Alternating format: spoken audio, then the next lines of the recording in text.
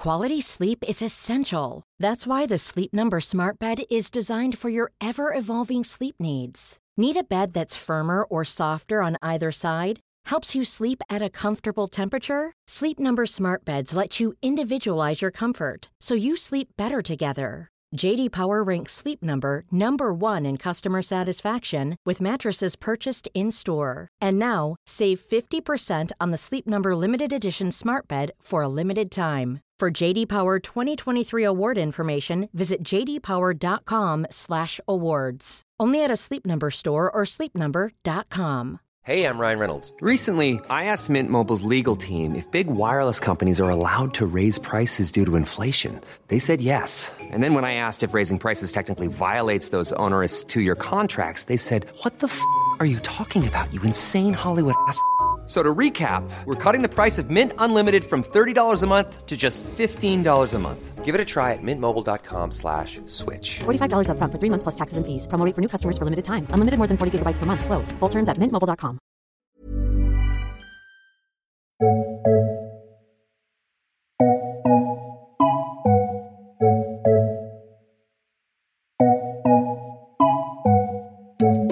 Hello everyone, how are you? Hi guys. Bit of an unusual one today. It's Monday night, as some of you might have spotted. Obviously our next episode is out tomorrow morning, but we thought we'd just do this really quick special. This afternoon I spoke to Rachel Cutting, who is the Director of Compliance and Information at the Human Fertilisation and Embryology Authority, aka the HFEA, aka the people who tell you when your IVF will restart. Important stuff, man. These are the people in the know. These are the people in the know. So essentially, we've just had so many messages from you guys worrying about when it's going to start, worrying about whether you're going to have problems restarting, whether there's going to be huge demand, where, what's going to happen next. So I wanted to kind of follow up on some of this stuff. So it was an interesting conversation. It was a brief conversation because I didn't want to go on and on and on. My main question was when? Yeah. Well, I think, it's that kind of double whammy of like people's things have been cancelled and it's really heartbreaking, but then also there's no clarity around anything. And that's the kind of kicker. So I think what this interview does is try to shed some light on that. And you did it well. Thanks, mate. I've spoken in the lead up to this. I've spoken to a few patients who've had their cycles cancelled. I've spoken to a few clinics, and I've got this overwhelming sense that I've got is one of frustration at the lack of clarity. I mean, it's kind of top-down stuff. We don't have any clarity from the bloody government, so we can't really expect the HFEA to provide clarity. No. But the main sense of frustration that I've got is that ESHRA, which is the kind of European professional authority, has released very detailed guidance suggesting that clinics may be able to restart in the next couple of weeks-ish. The US version of that has also released some very detailed guidance. Over the weekend, the HFEA released guidance, and to me, and to the clinics and to the patients that I spoke to, it felt very vague. So it made 4 points that said we can only restart if government restrictions on social contract and travel are lifted or eased. They can be sure that restarting fertility treatment would not have a negative impact on the NHS. There's no evidence that coronavirus can impact on the health of pregnant women or their babies, and fertility clinics are able to provide a safe service. Now, to me, that sounds like how long is a piece of string? Yeah, absolutely. It's kind of similar to the government when they can lift lockdown, isn't it? The kind of the 4 points. It's like, oh God, like when is that going to happen? Yeah, when things aren't bad anymore. So I just wanted to see if I could get a bit more clarity. Rachel was, a really good sport. She was brilliant. She was really nice. She was really nice. And I think, for me, the main point was it's not going to be months and months and months that we're going to have to wait. Yeah. And I think, also another thing that kind of comes across is that I think the empathy that is actually in the HFEA and the kind of experience that these people have. They're not just faceless suits that don't understand what it's like to be going through treatment, and that's kind of reassuring, I think, as well. Yeah, and that was one of her points, that she didn't necessarily kind of say outright, but you could definitely get that sense is patients haven't been forgotten. They're just in an unprecedented situation where they're trying to figure things out. So hopefully this will shed some light on stuff for you guys, and hopefully this will provide a bit more clarity. Yeah, definitely. So please enjoy this, and we'll be back with our usual offering tomorrow morning. Yeah, I'll speak to you tomorrow. Rachel, thank you so much for coming on at such short notice as well. It's a very confusing time for everyone. No one really knows what's going on. Just tell very quickly, just before we started recording, you were telling me a bit about your background. Yes, well, I joined the HFEA in November, and before that I worked as an embryologist for 25 years in both it was a university clinic to start with, and then I worked in the NHS, and I was the person responsible head embryologist, and I really loved my job. I've enjoyed every minute of it, and I built such good relationships with the patients in the unit, and always put them first and help them go through the difficult times. So I suppose that helps me empathise a little bit about the distress patients must be going through at the moment. Yeah, absolutely. And then you joined the HFEA in November? Yes, so I decided just to have a change, and I'm Director of Compliance, which oversees the regulatory aspects and the team of inspectors. And I thought that would be a good thing to do based on my experience, because I know what it's like to work in a clinic, and I know what it's like to deal with patients. And I thought that my experience would be useful for the HFEA. Okay. So, as you mentioned there, you're very familiar with patients and how they feel when they're going through this.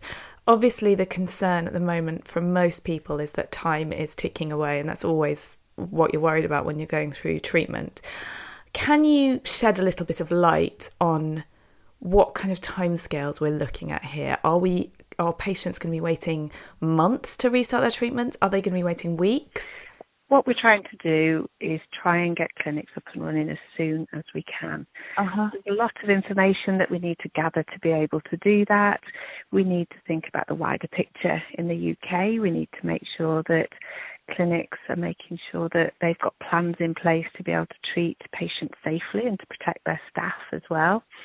We've got to look at how the NHS is functioning at the moment and making sure that we're not going to put any burden on them. And, of course, we've got to make sure that if patients are getting pregnant, they're going to be safe and their babies are going to be safe as well. And I think all the information that we're getting at the moment is quite reassuring, and we're moving in the right direction. And we can move quite quickly in the HFEA. And we met last week. Our board met last week and set the criteria that we want to measure when we open units. And then we're meeting again this week to discuss that, gather the information and evidence that we've got so that we can try and move quickly. Okay. I mean, you said that you kind of repeated the guidance that came out this weekend, in fact, about there were 4 points that you guys are waiting for before you can kind of unilaterally open clinics. One of them was that coronavirus doesn't harm pregnant women or their unborn children. Now, it seems to me that it would take 9 months for us to know that, to kind of be sure of that. What we can do with that is look at particularly the RCOG guidance, and there are a lot of papers. A lot of countries obviously have got a lot of cases. They've nursed pregnant women through the disease and the virus, and they've learned a lot from that. So we can, at the moment, it looks very reassuring that it's early days, but it does look reassuring that the implications and the harm that may cause on mothers and babies isn't there. So I think at the moment we certainly wouldn't be wanting to wait 9 months. We'd want to move certainly much, much quicker than that. And the guidance is out there, the papers are out there, and we can use that as the evidence for that point. I mean, what does a return to treatment look like? Is there some suggestion that you could take a phased approach? So maybe the most urgent cases, older patients could could receive treatment first? That would be down to clinics. What we would expect clinics to do is be in regular contact with their clinics, and they'll obviously have a way to manage that. And it depends on the type of clinic as well. And it's most likely that some clinics will be ready to open straight away and some clinics might not be.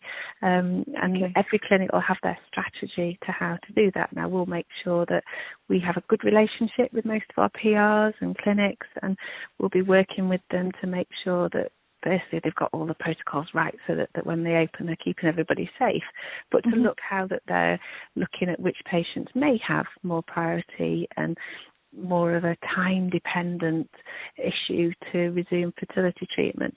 But we'd make sure that it was done in a fair and equitable way. I mean, I've spoken to a couple of clinics and they are a little bit frustrated that your European counterpart, ESHRE, has issued what looks like very detailed guidance, which suggests that they can start working again in the next couple of weeks. Will we expect something that detailed to come out from you guys? Well, ESHRE is a little bit different to us. We are a regulatory body where we are a government arm's length body who are regulating clinics and produce and have to work through the law that's there, the HFEA Act. Whereas ESHRE is more like the professionals that come together to produce guidance. So we would hope this week that the UK guidance would come out from the British Fertility Society and the Association of Clinical Scientists. And it's the same, we've got the American guidance as well that came out over the weekend. And what we can then do as the regulator is take all that information and put it together and make sure that our board knows that this guidance is out there, which we do. We are well aware of that, and that will definitely feed into helping us to start treatments as soon as possible. I mean, if a clinic did start offering treatments today, what would you guys be able to do? Is there some kind of legal obligation that they have to meet, or are they just kind of obeying recommendations at the moment? As I said, we are a regulator, and we're there to make sure that any legal requirements are adhered to. And what we did issue on the 23rd of March was what was called a general direction. And that made sure that clinics couldn't start treatments after the 15th of April. And after that date, those general directions do come into force. So that is something that we would be able to, it would be wrong for a clinic to do that because they wouldn't be compliant with a legal obligation then. Right, okay. Now, so I'm kind of getting the impression that you are expecting to kind of let treatments continue or begin again within the next few weeks. Obviously, that's our board have got to make that decision, but we're gathering the information, and it does look like things are moving in the right direction. And we are meeting. We met last week. We're meeting this week, so we will take on board what everybody else is doing within the world. But that does have to be a UK decision to do that.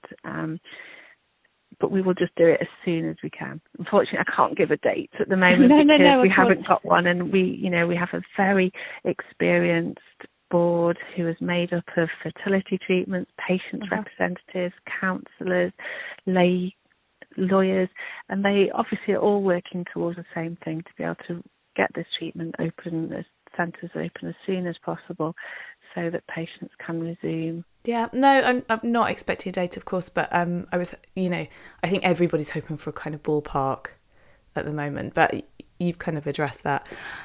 One thing a few of our listeners one concern a few of our listeners have voiced is that NHS funding for fertility will begin to kind of dry up after this because it's all been sent in other directions, I guess is the best way of putting it. Is there any indication that may happen? I'm not able really to comment on that because we don't have any influence particularly over how the NHS money is spent or, how the CCG spends their funds. And that's obviously done on an individual CCG basis. And we would hopefully anticipate any changes. But we've obviously highlighted that not necessarily that would be a problem, but say if somebody's NHS funding ran out due to an age, we have made that clear that might be a problem, and there might be hopefully there might be some leeway by CCGs in that place. Okay, that's a really interesting point. Are you guys going to provide further guidance if you do hear from CCGs on that? It will be up to the CCGs to make those individual decisions and to produce their own guidance, but we can raise awareness. Great. The other massive concern in this is mental health, and we've heard about patients attempting suicide, which is absolutely awful. Is the HFEA doing anything to kind of shore up its support for clinics dealing with mental health problems during this period? We are in touch with clinics, and our inspectors each have a number of PRs that they're liaising with and ensuring that their counsellors or clinics are open for counselling and patients can get access to service. And for a patient point of view, we have put information on the website which posts to other support areas and information and access if they can't get in touch with their clinics. From a clinic perspective, all the counsellors there is the professional body called BICA, which is anybody in a counsellor in a fertility clinic would have access to that, and they would be able to get support, I'm sure, through BICA. And all counsellors do have supervision so that they can help, put things into perspective and be able to cope with the distressing calls that they might be receiving. Yeah, it's scary stuff. And I had 3 cancelled cycles, and I remember the distress it causes. Okay, well, listen, Rachel, thank you so much for this. I think there were some really, really encouraging points during that, so I'm sure people will find that quite nice to listen to. Thank you, and I hope everybody stays safe and well, and we can open as soon as possible. Massive thanks to Rachel for that. That was just super helpful. Yeah, brilliant work, Emma. You've been beavering away today on multiple things. So thank you on all of us behalves. Speak to you all tomorrow morning. Speak to you tomorrow, guys. Bye. Bye.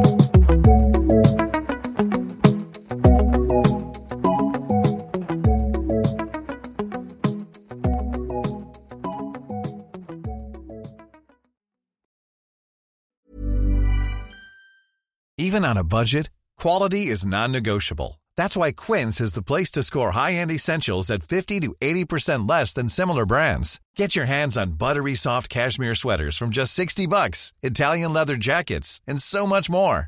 And the best part about Quince, they exclusively partner with factories committed to safe, ethical, and responsible manufacturing. Elevate your style without the elevated price tag with Quince. Go to quince.com/upgrade for free shipping and 365-day returns. Hold up. What was that? Boring. No flavor. That was as bad as those leftovers you ate all week. Keke Palmer here, and it's time to say hello to something fresh and guilt-free. Hello Fresh. Jazz up dinner with pecan-crusted chicken or garlic butter shrimp scampi. Now that's music to my mouth. Hello Fresh. Let's get this dinner party started. Discover all the delicious possibilities at HelloFresh.com.